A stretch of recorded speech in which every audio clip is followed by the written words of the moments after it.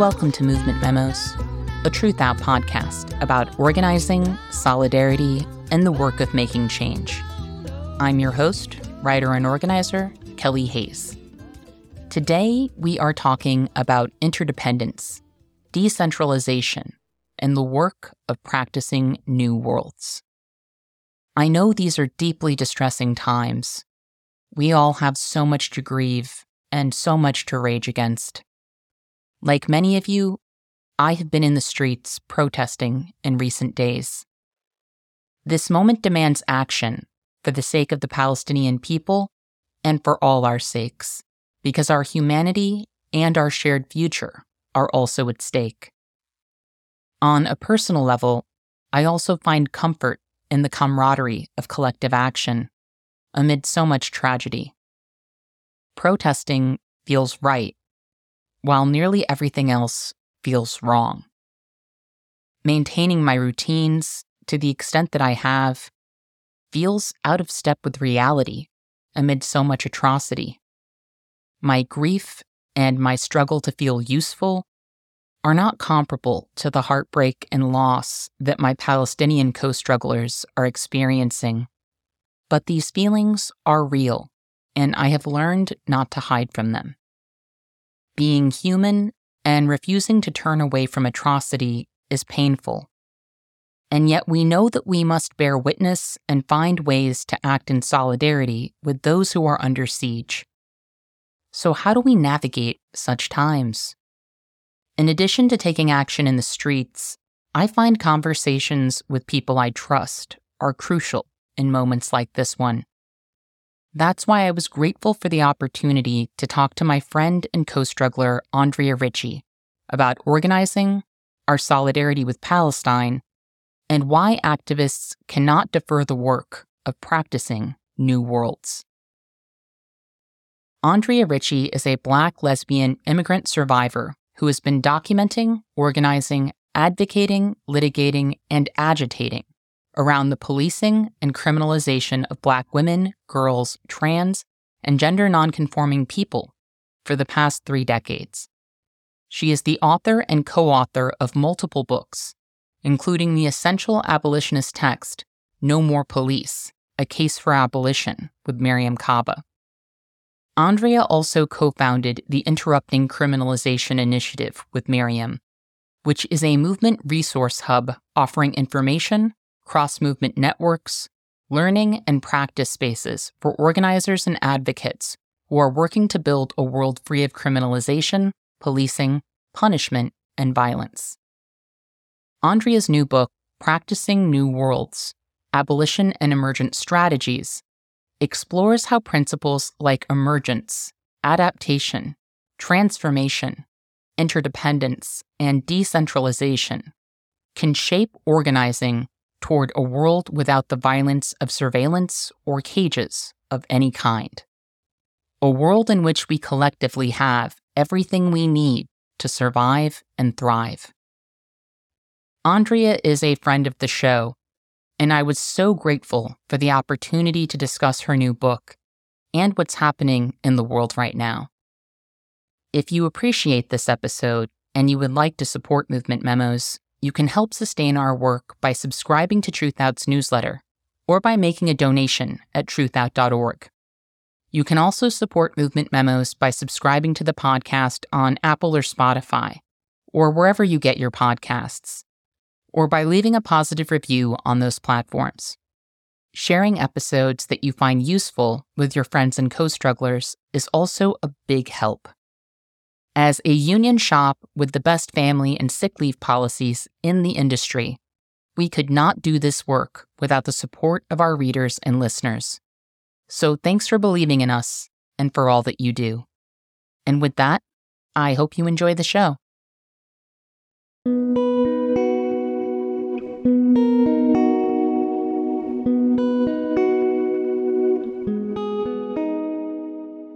My name is Andrea Ritchie. I'm a co-founder of Interrupting Criminalization and co-author with Mariame Kaba of No More Police, A Case for Abolition.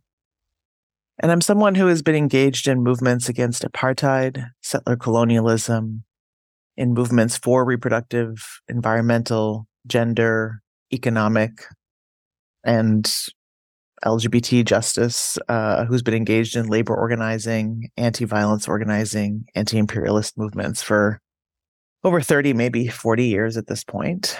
And I feel like it's important to say in this moment, I'm someone who stands in deep solidarity with Palestinian people and in profound resistance to the genocide that Israel, with the full financial and political support of the US, is perpetrating against Palestinians in Gaza and throughout Palestine in this moment. And then I stand with all who are being targeted around the world for rising up in resistance to it.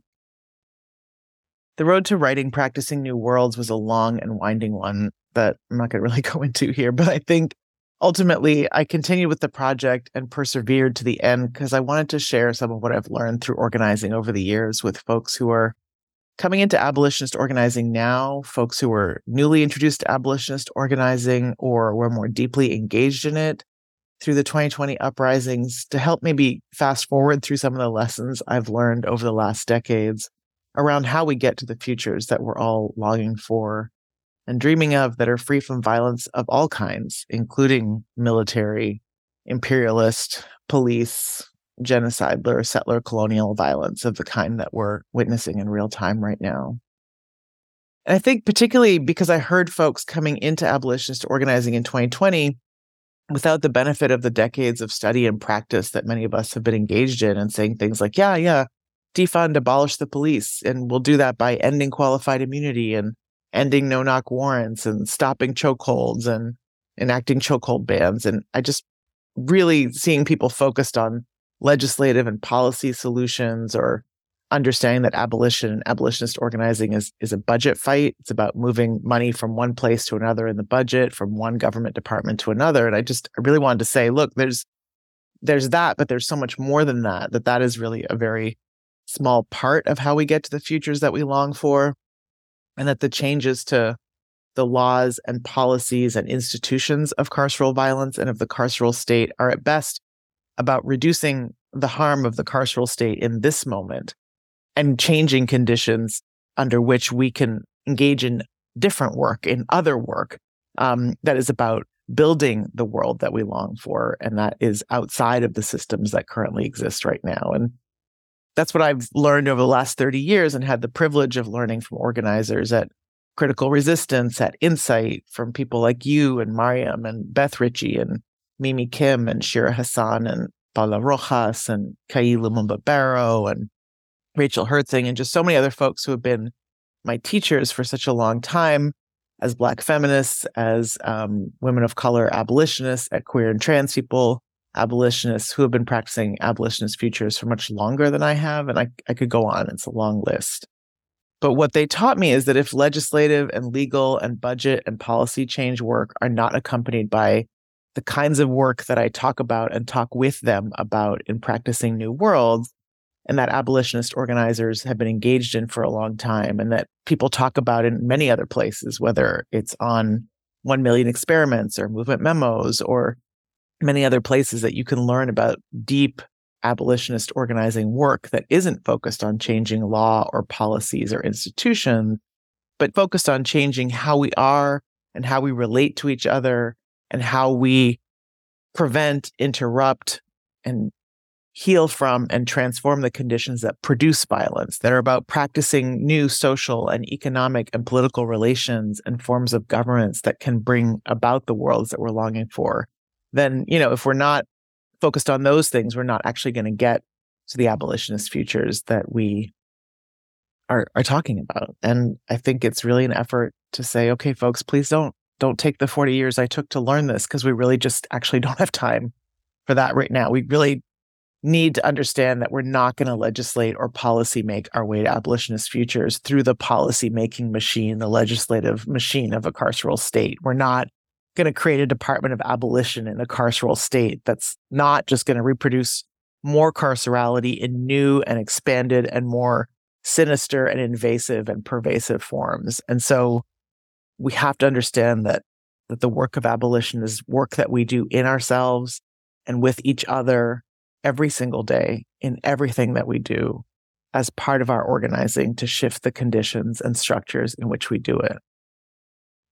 And I think the other reason I wrote it is because I saw a lot of people who were very kind of intrigued and inspired and taken by and curious about what Adrienne Maree Brown wrote about in the book Emergent Strategy. And I really wanted to invite them into a deeper engagement with those ideas and the many long lineages that they come from, whether it's indigenous ways of being and knowing, whether it's Black feminist cultures of care and collectivity, whether it's abolitionist organizing that's been taking place for decades. There's so much more than sort of what people were kind of grasping at the surface from that book. And I think I really want to invite people into understanding that it's not enough to just sit back and wait and see what emerges. That's actually not what we're talking about. That's not how change happens. If we're talking about emergent strategies, we're talking about shaping change.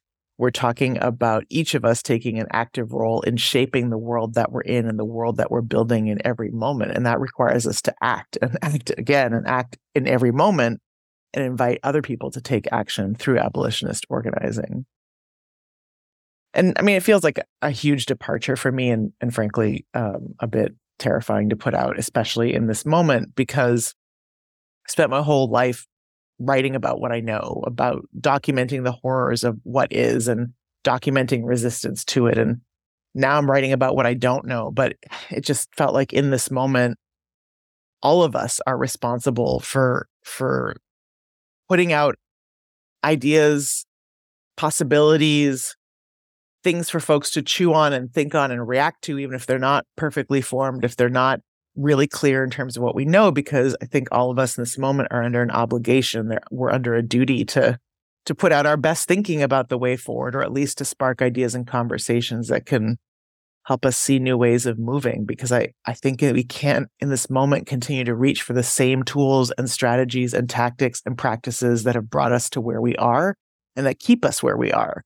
I think we have to be willing to think about what may feel like new approaches to folks, but are actually long-standing approaches rooted in abolitionist organizing, in Black feminist organizing, in indigenous ways of being, and understandings of how we make change that are about building powers in deeper ways.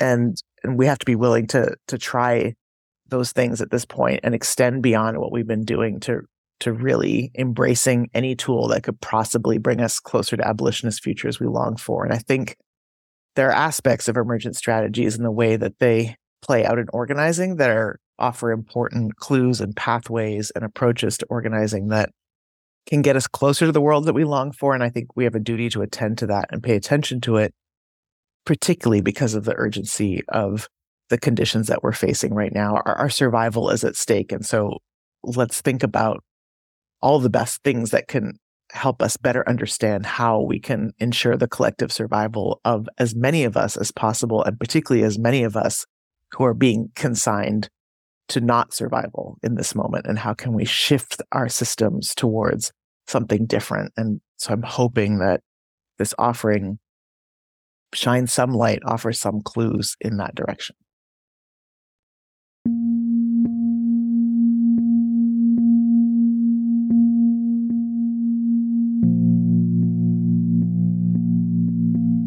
Thanks to the popularity of Adrienne Maree Brown's 2017 bestseller, Emergent Strategy: Shaping Change, Changing Worlds, some of you will be familiar with the concept of emergent strategies.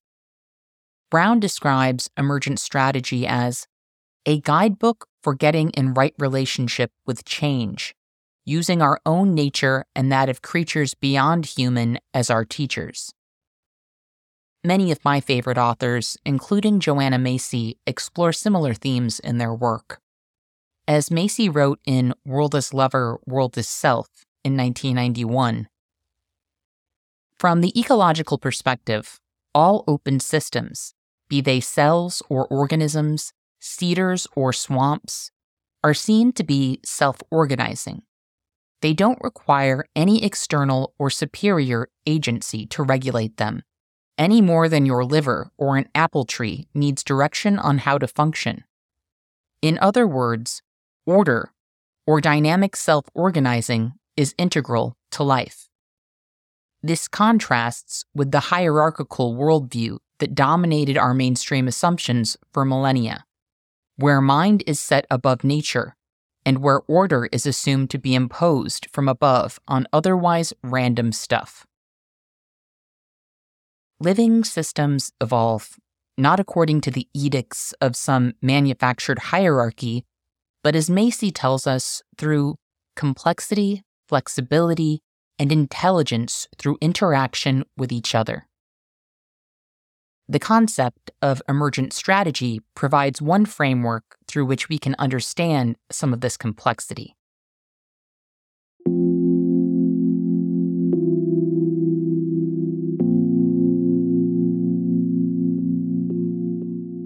Emergent strategies are a number of things. They are observations about the way change and systems operate in the natural world and how we as humans and human societies are part of the natural world and therefore, can learn lessons from how networks of mushrooms or slime molds or other living beings, bees, societies, ant societies, the ways in which they operate and the ways in which the internet or other communication strategies or the human brain or other structures operate. And so it's one way of thinking about emergent strategies. It's also, interestingly, I discovered, people in the business world also have studied emergent strategies and understand that top-down strategies are not necessarily the most effective way to make change, and that the most effective ways to advance, the purposes or goals of businesses also is perhaps to lean into more emergent strategies, which means you're reacting in the moment and to every action is reacting to another action and that we're kind of shaping what's happening as a system in relationship to each other and the conditions around us, not that we just make a 5-year plan, assuming that we can understand every iteration of every set of conditions and then execute it with complete fidelity to the minute details of that plan. And I think what people realize in the business world is that's actually not an effective way of doing things because we can't control conditions and because we learn as we go what works best. And it's best to adapt and iterate and be nimble and flexible in response to changing conditions and in response to things that you learn in order to move towards an objective or towards a goal. And I think emergent strategies also that they're a mix of sort of what's known as complexity science, which is understanding how complex systems shift and change and operate, whether those complex systems are an ant society or a business or the human brain or a communications network. They are understanding that people and the natural world are in relationship and that societies that operate from that place, and Leanne Bitamasake Simpson writes a great deal about this in As We've Always Done, that societies that are based on relationships and reciprocity and systems of mutual care and accountability between people and communities and the natural world are societies that are closer to the ones that we dream of, ones that are free from violence, ones where people are treated with dignity, respect, love, and care. And so,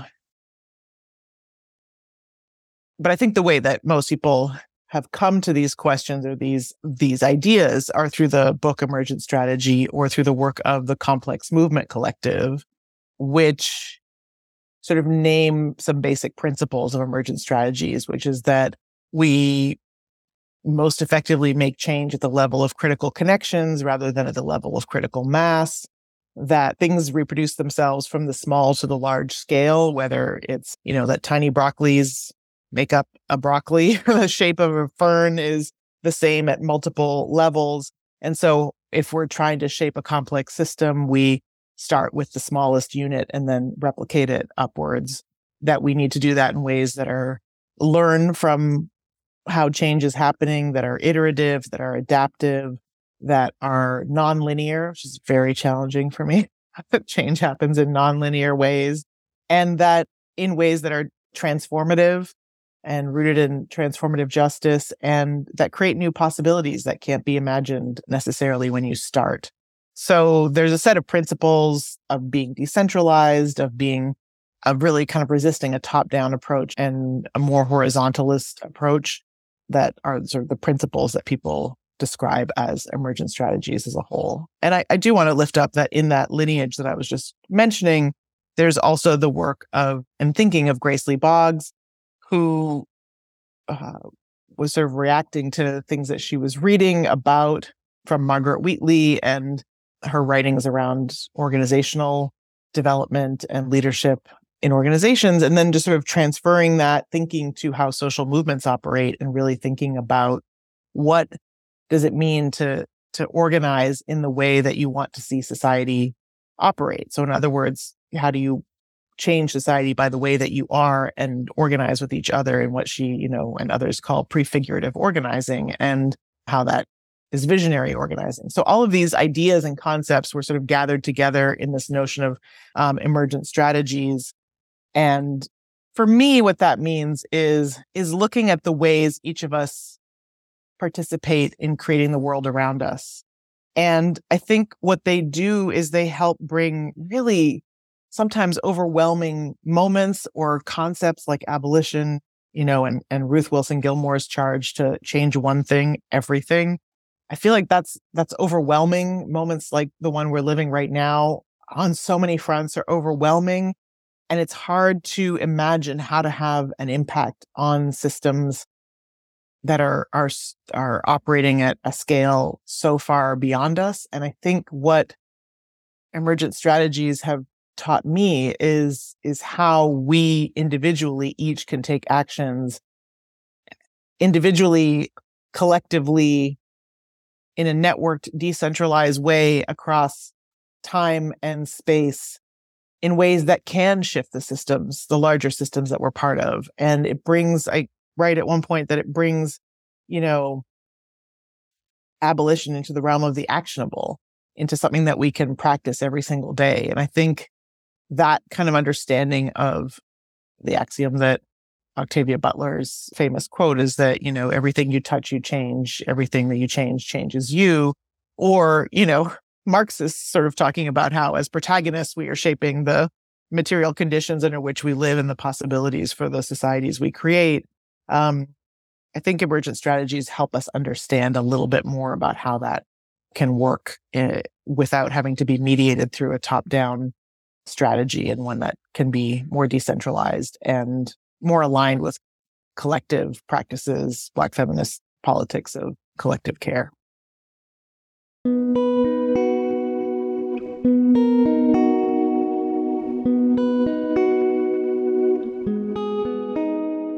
Collective care is a critical concept in these times.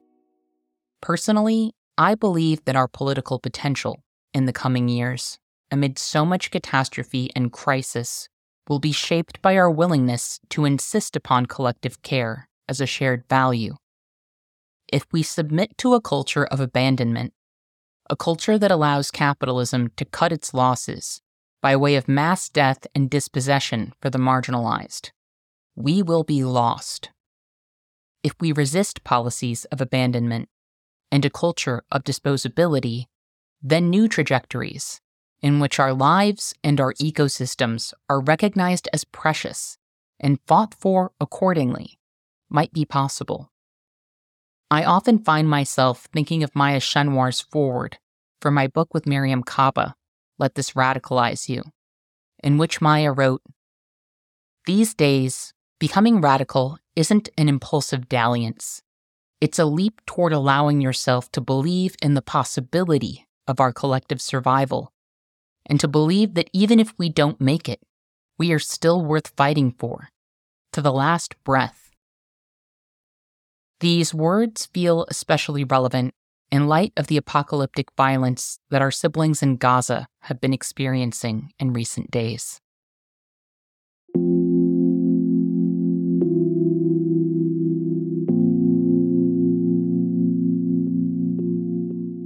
We just will literally not survive this moment without each other. And I think there's so much that this podcast has talked about on every front, from resisting fascism to resisting climate collapse to resisting mounting white supremacist authoritarian violence in the US and globally around the world, that points us to interdependence, that points us to this notion that we need to be in relationship with each other in very intentional ways that are about ensuring our collective survival. And, when we talked about doing this interview today, I mean, there's such raw and present examples of interdependence in the ways that people are struggling to survive the incredible violence that is being rained down on Gaza right now in enforcement of the Israeli settler colonial apartheid state. And, on the one hand, I think that one thing when I was talking to people, particularly abolitionist organizers, about this book, that all of us were very hesitant or had questions about, and myself very much included, is like, well, these all sound, these emergent strategies all sound cute and interesting and inspiring and, interesting to explore and experiment with. But what do they offer when the state comes crashing down with the power of its violence, when it perceives the experiments that we're engaged in, the communities of practicing doing things differently, when the state starts to perceive those as a threat and comes crashing down with the intent to crush them? What do emergent strategies offer in that moment? And because they are so different from the idea that we normally have around how we build power and how we build resistance. And I think certainly decentralization offers some protection against the violence of the state or white supremacists. But I think interdependence also, and recognizing the importance of our relationships, our communities of practice, our networks.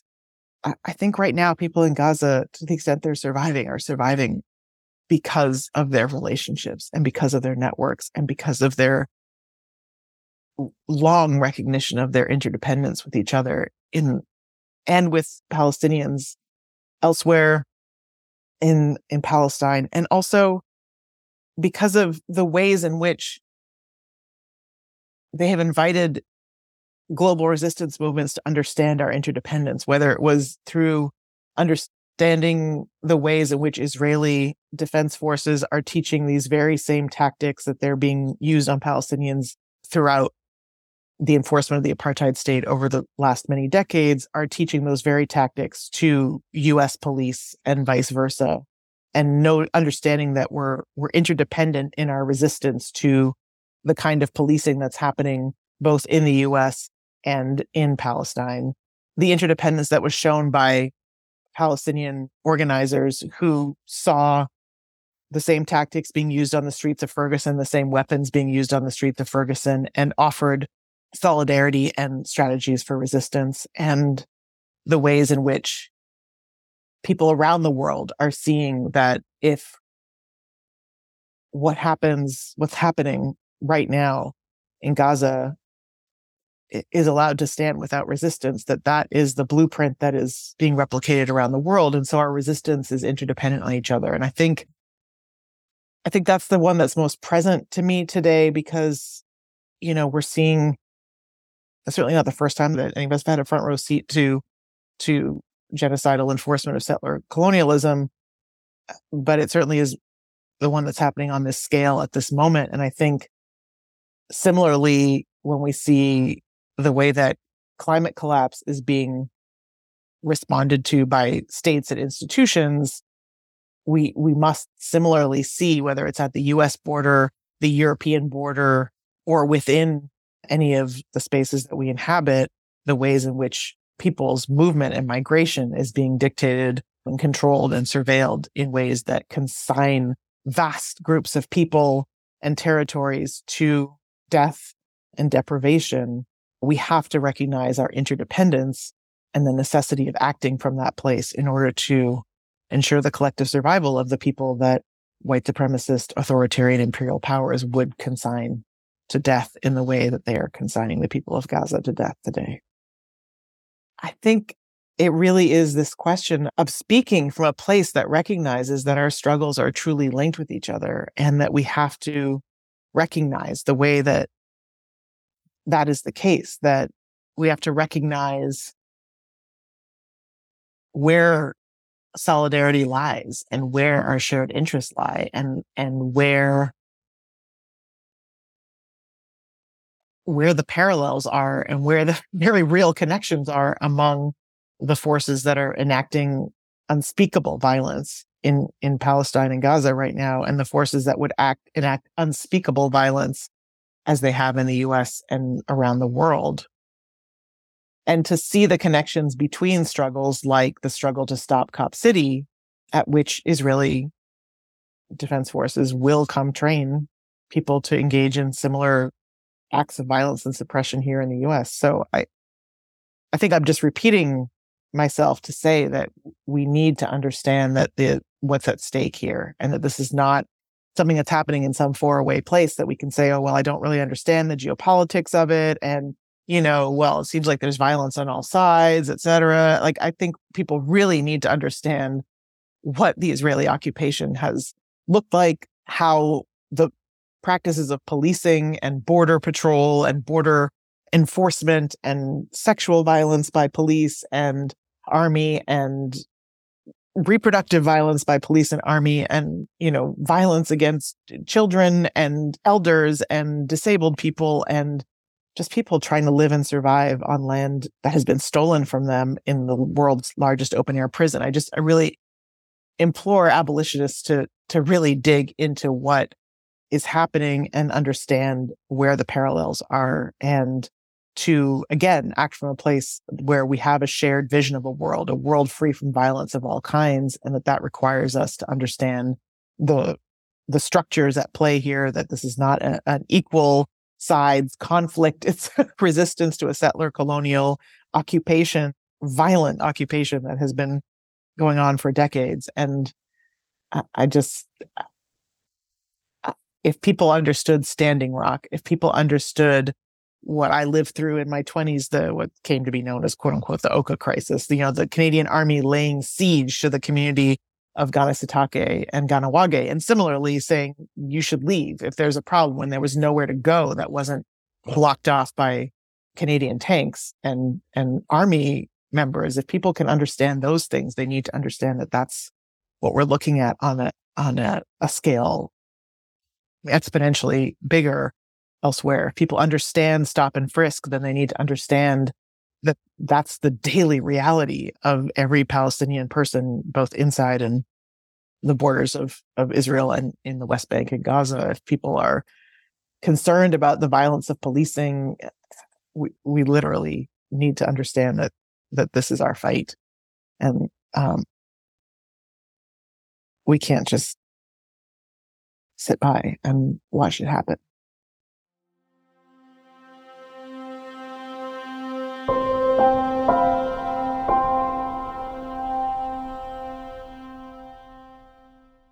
The other thing people can be doing right now is continuing to talk about what's happening and the history and the context, and offering a counter perspective to the hegemonic imperialist dominant narrative in this moment.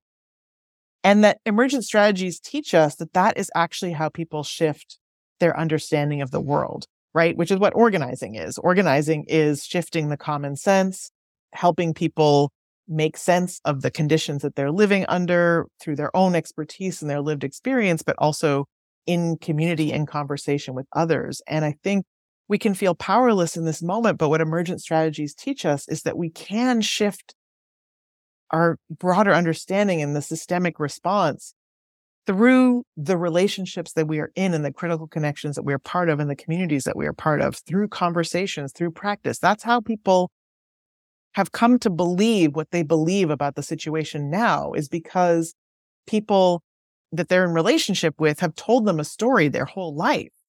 And then that makes them more likely to believe that story when they hear it from other sources like media or government or politicians or or their neighbors or whoever. And we can shift that by shifting more of what is being talked about in relationship and in conversation and in community and how we're approaching it and spreading knowledge. And so I think that's part of what is behind the call to just keep talking about it, is to understand that we have the power to shift systems through the relationships that we build, through the communities that we're part of, through the networks that we're part of, and that people should pick up the phone today and talk to whoever they are in relationship with and community with to talk about what's happening, and encourage them to call their representative, but also encourage them to get a deeper understanding of what's going on and to take action accordingly.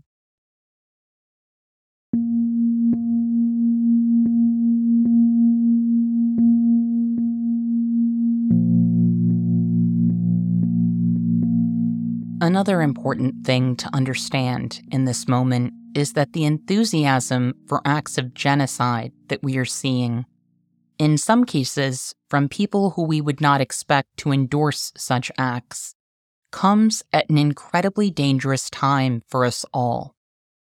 In David Cleon's reflection on the parallels between this moment and the aftermath of 9/11, appropriately titled, "Have We Learned Nothing?" Cleon wrote, "It wasn't that American elites were unaware that the United States had committed injustices around the world, or that 9/11 could plausibly be construed as blowback.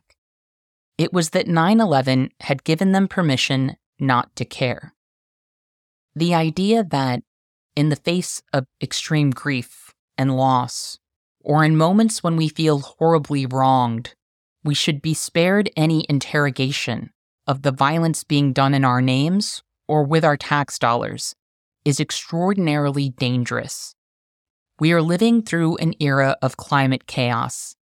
As the suffering the U.S. imposes militarily and through the violence of capitalism continues to compound, crisis is outpacing our collective empathy. With regard to COVID, many people seem to feel they've been through enough and should not have to worry about precautions to protect themselves, their communities, or the most vulnerable among us.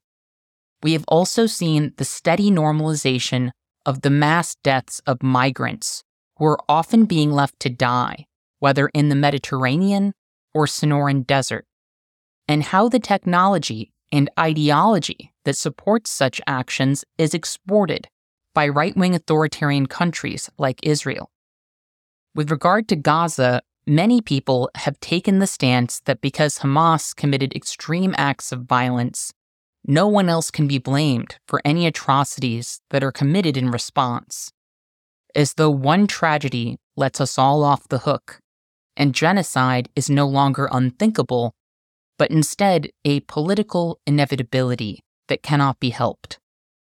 This cooperative attitude in the face of organized abandonment and genocidal violence bodes poorly for us all at a time when fascism and right-wing authoritarianism are ascendant on a global scale.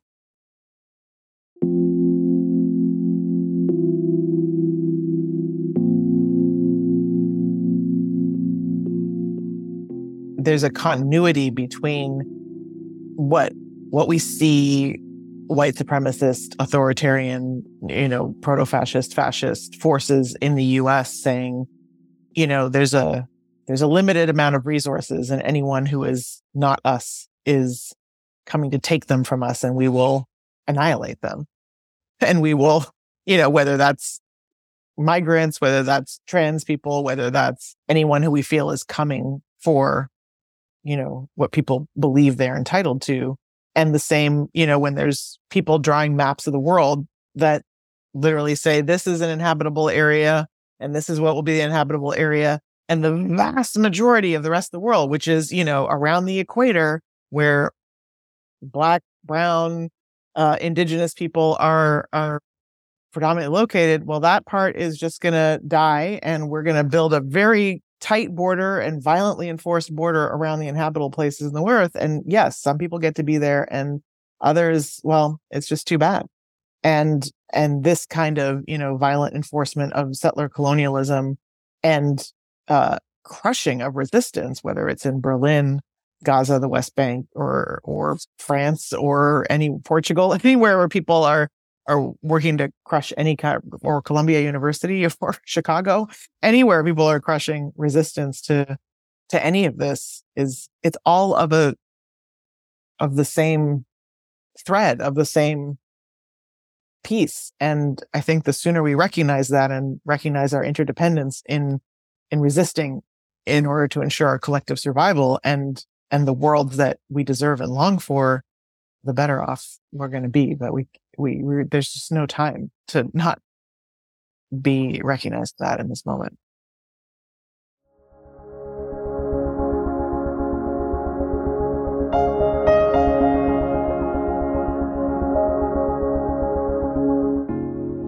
I appreciate the connections Andrea always urges us to draw between our struggles. We are witnessing the rise of cop cities for a reason in the United States, and we have to be prepared for any violence that we tolerate at a distance to show up at our doorstep. Because death-making governments and corporations think globally. They understand the connections between people organizing for collective survival in South and Central America, Palestine, and the United States, whether we see those connections or not. They have an international perspective on our movements and on what it might take to crush them. In this highly reactionary moment, we have to think about how the U.S. government weaponized 9/11 to ramp up the surveillance state and create sweeping new federal laws targeting activists and movements, all with little resistance, because they were exploiting the fears of a nation of people who were desperate to feel safe. This is a moment in which the surveillance state and the police state are going to make power grabs even more furiously than before, and we have to be ready. Part of being ready means having a sense of strategy about how we utilize direct action. As a direct action trainer and someone who has planned countless protests over the years, I spend a lot of time thinking about protest. In a recent conversation, Andrea told me that the critical connections, communities of practice, and networks of support that are required to execute the kind of actions I have worked on are a reflection, articulation, or iteration of emergent strategies. That was a statement that got my interest, and I wanted to hear more.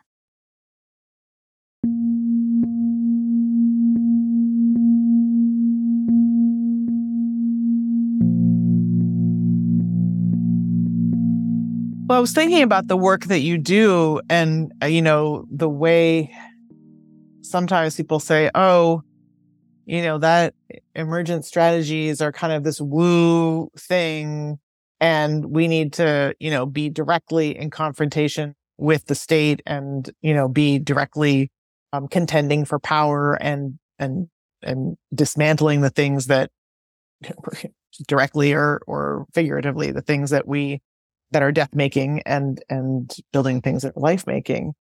And similarly, people think that either we do that through direct action or mass mobilization. And I think what I was getting at and what I've been thinking about as I was writing this book is that none of those things happen without the kind of organizing that emergent strategies invite us to. That in order to pull off a direct action, and I've done plenty in my time, but I know that you train people on this. And so I'm curious to see how you think about this. But you need to have an affinity group. You need to have a group of people who are in relationship with each other deeply and have built trust with each other deeply and share values and an understanding of how those values play out in practice deeply, that will surround the people who are taking on the confrontation directly. You need to be adaptive and iterative as conditions change during the direct action, right? The state responds in some way. You have to then assess the conditions and decide how you're going to iterate and adapt the response. An effective direct action, doesn't always go straight to plan. There's often ways in which we're responding to the ways that conditions are shifting. And it requires a belief that taking one action kind of at one time and place that might be something small, some might argue fractal, will be able to have repercussions that will shape and influence entire systems. And so I'm curious about whether you share that understanding of what lies beneath or behind that moment of direct confrontation of the state or the pipeline or the corporation or the whatever death-making institution is the target of the direct action.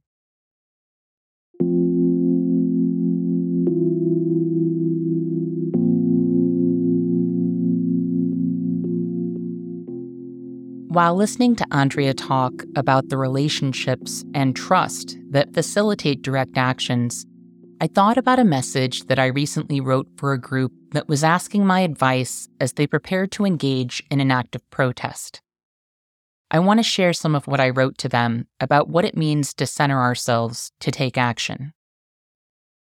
When we step into an action together, we are forming a community of shared risk. That means that if we are on an action team together, I am committing to the idea that what happens to you happens to me. There is a lot of power in that. When we move through life, at a neurological level, we are constantly assessing our conditions and whether or not we feel certain about what's going on and what we're doing, whether we're safe, and whether we belong. Certainty, safety, and belonging. Those are the things that ground us.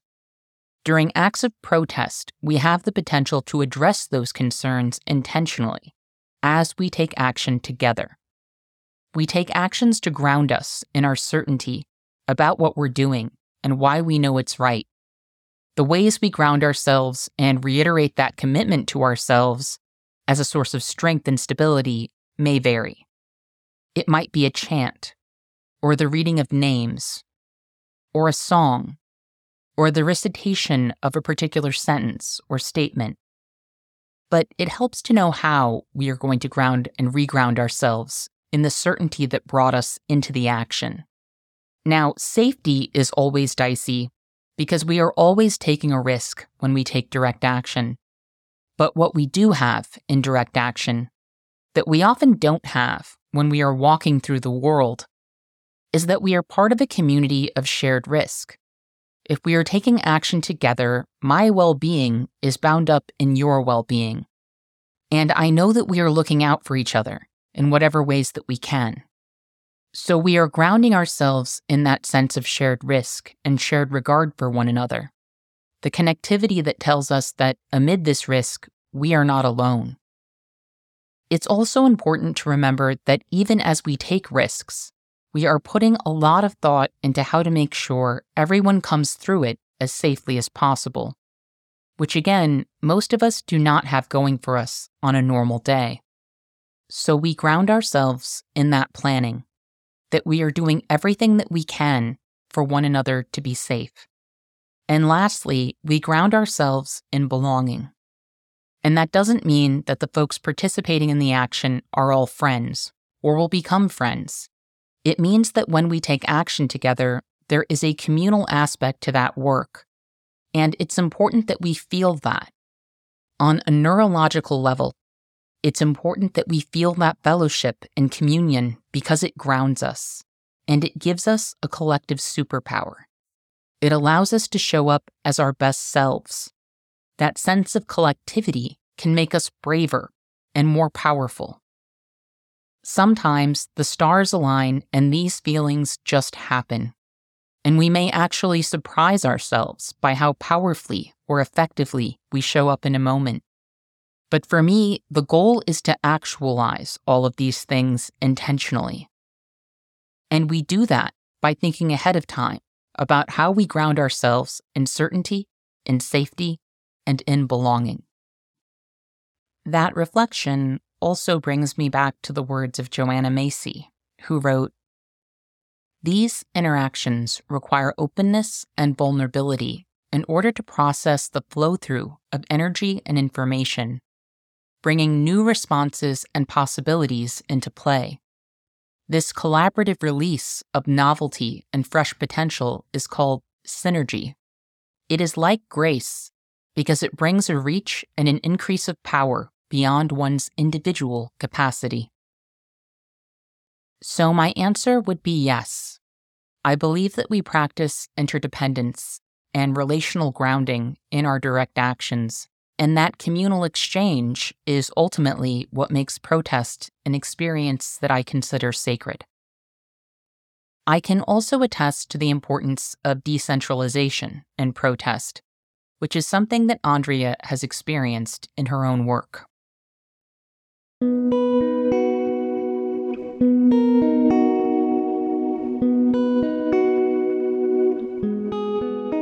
You know, I was a legal observer and defended many people in the 2004 Republican National Convention protests in New York City. And I think the model that was being used there was, an iteration and adaptation of models used at the WTO protests in Seattle and the Free Trade of the Americas protests in Miami. But people were organized in affinity groups. And much of what happened was the sort of these smaller groups or relationships or nodes being in networked and in connection and communication with other relationships and nodes, and being able to move, adaptively and nimbly through different conditions in order to disrupt the proceedings of New York City for an entire week. Sometimes it's the bikers are here and they've blocked the Brooklyn Bridge, and now the marching band is over here. Like, that wasn't just random, like we just all showed up in New York and waited to see what emerged. Like, it was a concerted, coordinated, decentralized set of actions. And there was like a top-down march that was called and people participated in that. But there was a whole bunch of other things happening that effectively, shifted an entire city's experience of a political moment. And in the process of it, radicalized many people who participated because they were like, I'm not particularly a fan of George Bush, and then spent 4 days in detention under abhorrent conditions, and experienced the violence of policing in ways that they wouldn't otherwise have because they were, white women soccer moms from the suburbs, who just didn't like some of George Bush's policies, and came out radicalized and changed by the experience, and then became part of a larger network that is now engaged in different forms of resistance.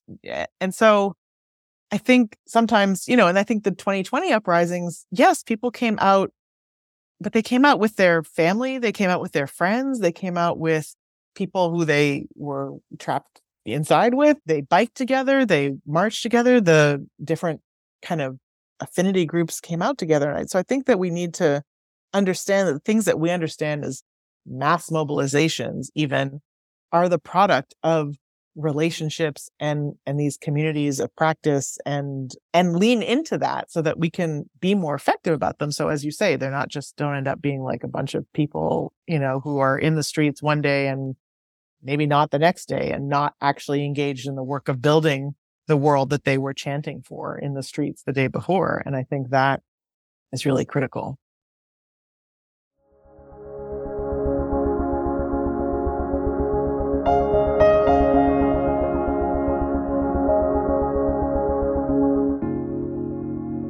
One passage that I deeply appreciated in Andrea's book included the words, "Abolition starts with how you talk to yourself."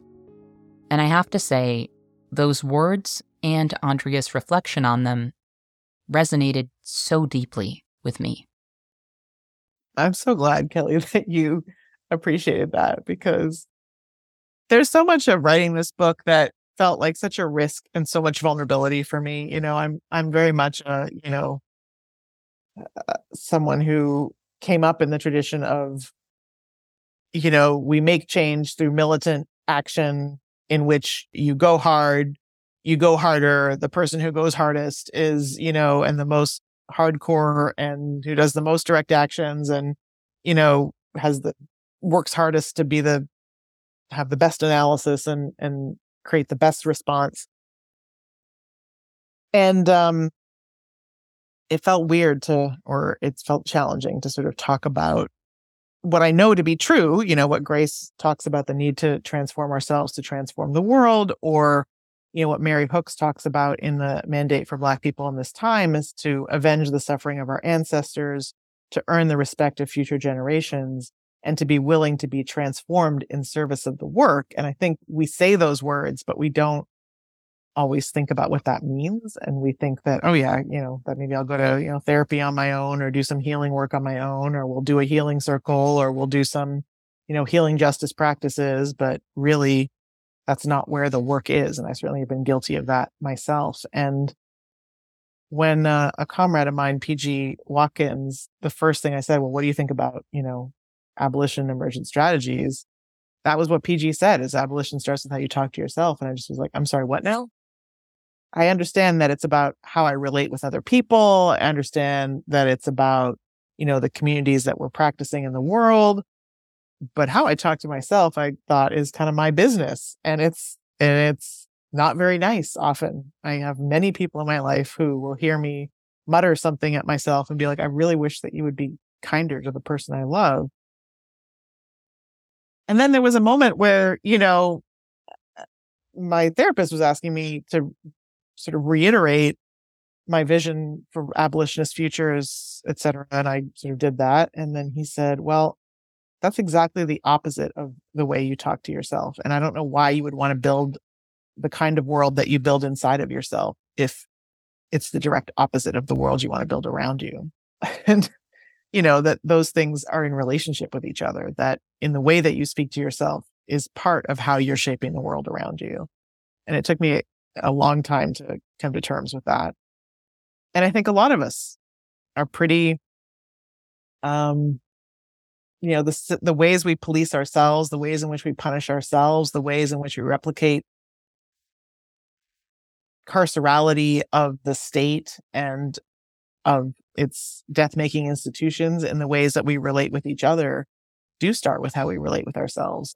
And so it doesn't mean that I think that, we should be engaged in this kind of very individualized self-help and that separate and devoid from our political organizing. But I think something that Adakwa Uta, who's one of my sort of teachers in Black organizing for leadership and dignity, always asks, and it always gathers me when they ask it, is what are you practicing right now? And when we're speaking to ourselves in ways that replicate the things that we have internalized and that have colonized our imaginations around policing, punishment, and exile as the default responses to everything, then we're practicing the world that we're trying to tear down inside us. And we want to be practicing something else. So I still feel awkward and weird that that's out there and in the book, and was concerned that people like you, who I respect tremendously, would think I had gone the way of woo. But it's actually the biggest lesson I've learned over the last 30 years is that these things are not separate, that we are making the world every day in every way, in every interaction that we have and everything that we do. And that includes the interactions we have inside us.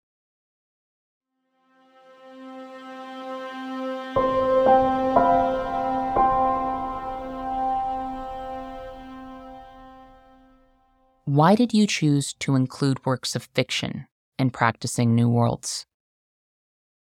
Because because we need what you and Mariam have called a jailbreak of the imagination. And, all of us who engage in abolitionist organizing talk constantly, incessantly about one of the biggest barriers being our inability to imagine anything different, that we are swimming in the water of carceral thinking and practice. And it is almost impossible for us to imagine something different, even when we're sort of thinking about, quote unquote, alternatives to police or community-based responses to violence or violence interruption or addressing what are, often framed as unmet mental health needs, but might just be different ways of being in the world. And we just need as many spaces as possible to exercise the muscle that racial capitalism and settler colonialism have deliberately atrophied in our psyches, have deliberately extracted, frankly, from our psyches, which is the capacity to imagine otherwise and then to practice otherwise. And, we do some exercises sometimes, imagine what you want the headline to be in 5 years, imagine the community you want, imagine what safety feels like, tastes like, is like. We do those things in our abolitionist organizing. And I think those are steps towards being able to imagine radically different worlds. And I think sometimes we find ourselves, back in the same place. And so I realized that so much of my imaginations of the future, both the things I want to make sure don't happen to the best of my ability and fight against, and the things I want to happen, were shaped by the fact that I read a ton of visionary fiction in my 20s. I read all of Octavia Butler. I read all of Marge Piercy. I read all of Nalo Hopkinson. I read all of, many others, probably Kurt Vonnegut, just many things. And certainly George Orwell. And it just really puts things in sharp relief to place them in a very unfamiliar setting or world, helps you think about them differently. And I really appreciated what Wakanda Dream Lab did with Memories of Abolition Day, which was just really kind of walk out. What would it look like after the abolition of all police and prisons?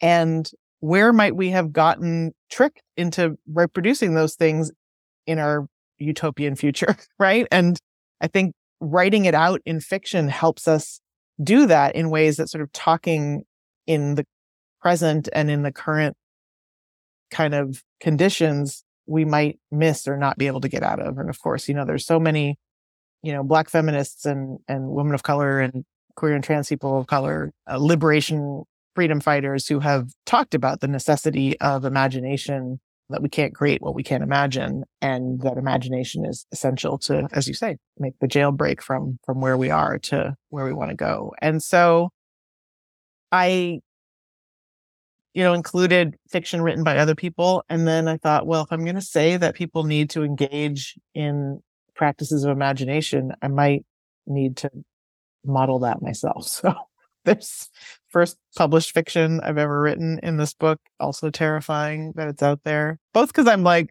maybe the people who write fiction are going to be like, this is terrible, because I'm not studied or practiced or don't have an MFA, not a writer in that sense.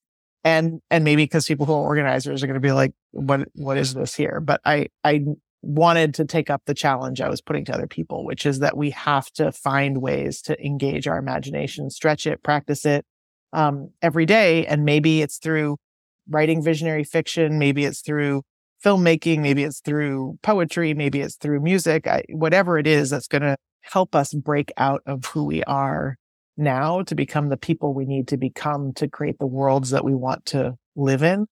We should try. So it's sort of along the same lines of like throwing everything out there, just being like, we need to try everything at this point because our lives and the survival of the people we care about depends on it. Plus, I get so much from watching you tweet about DS9, which I have not watched in many years, or any of the Star Trek that you tweet about, or other people tweeting about Star Trek or Star Wars or any of the sort of franchises, Wakanda, because it's the way that we're all sort of engaging with, the imaginations that are being put out there by others for us to react to think about, to really use as a way of trying to understand ableism or imperialism or, cis heteropatriarchy or racism better through the ways that it's being depicted or discussed or characterized in the things that we watch and consume, which ultimately are what shape the way we think about and understand the world too.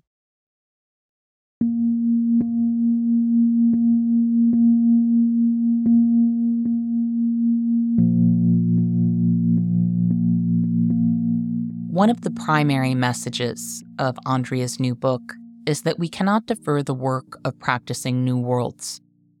I found Andrea's journey around that idea very relatable, as we are both people who, for a long time in our work, were primarily focused on smashing structures and mechanisms of harm, or on itemizing harms that were occurring. For Andrea, this eventually took the shape of a lot of policy-focused work. But for both of us, there was often a lack of imagination in our work, in terms of the world we were fighting for. We often weren't envisioning the world we wanted to build or imagining ourselves within it. This need to imagine, embody, and practice is one of the reasons I appreciate Andrea's addition of speculative fiction to her book. Because if we want to build a different future, we have to imagine it. It is not enough to be opposed to the way things are, and we cannot delegate the creative work or the rehearsal that a different future demands of us.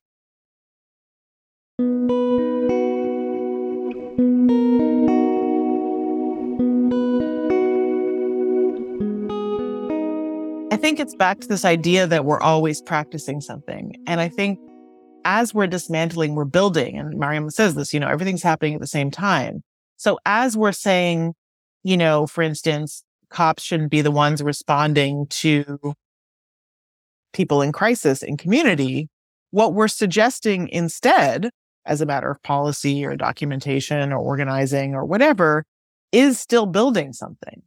And so we have to know what we want to be building, not just because someone else told us, but in our hearts and our minds and our analysis as we're dismantling. That's why critical resistance says dismantle, change, build all at the same time. And maybe some of us are more focused on one or the other, but it always has to be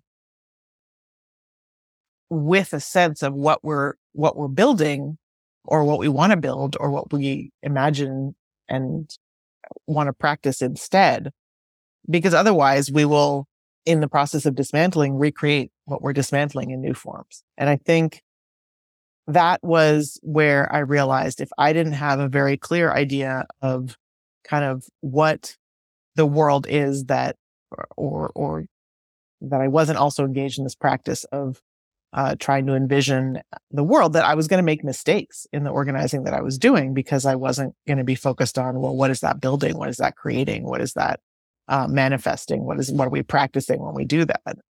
And then, obviously Mariam says whenever she's asked, what's your vision of the village? Like, this is something we all have to create together. This is not something that we can defer to a group of people, just like, we can't defer or delegate the act of caring for each other or being accountable to each other or being in mutual and reciprocal and relationship with each other to something else that is going to end up doing it in a way that polices us, like the carceral state. We also can't defer dreaming to other people. We have to be actively engaged in it ourselves because it's the work of all of us to build the world that we want together. And we can be inspired by other people's dreams and we can, be like, well, that person definitely has their imagination muscle is stronger than mine and practice with them. But we can't just say that's not my job. And that's something it took me a long time to learn. I was like, hurry up. I'm just holding off the state. I'm trying to pull people out of its maw. I'm trying to, take tools and power away from it. But you don't have to hurry up over there because this is intolerable. And it's like, yeah, y'all is me and you and everyone. And so I think, your call to all of us to be builders in the time of collapse, and Grace Lee Boggs making a similar sort of call that we have to be building and practicing and be solutionaries around the world that we're trying to create, really rings true for me. And I think particularly in this moment of collapse in multiple fronts, that we have to be clear about what it is that we want in its place and push that vision through, because other people have some very clear ideas about what they want in its place and they are building those things. And so we need to be building the things that we want and shoving them through at the same time. So I think we have to stop being people who, as Ruthie says, catalog the violence of what is. I'm badly paraphrasing her because I think that's who I've been, and who are at the same time imagining and practicing and rehearsing what we want to be in this time.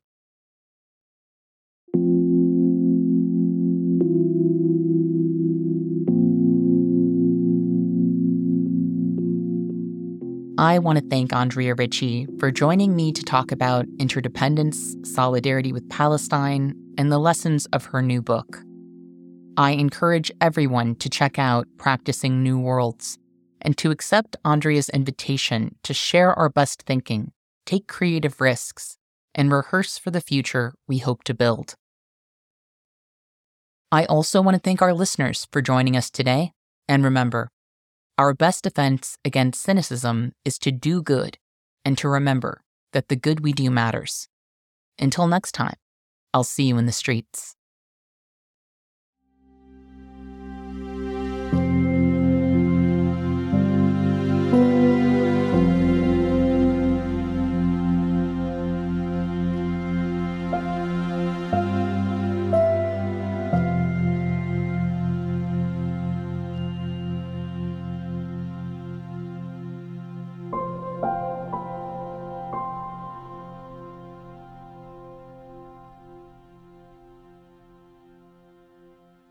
Thank you for listening to Movement Memos. This show wouldn't exist if it weren't for Truthout, and Truthout's independent news and commentary wouldn't exist without listeners and readers like you. We have no paywalls, no corporate sponsors, and no ads, except for fundraising appeals like this one. So if you can and would like to support our work, please consider dropping by truthout.org to make a donation today.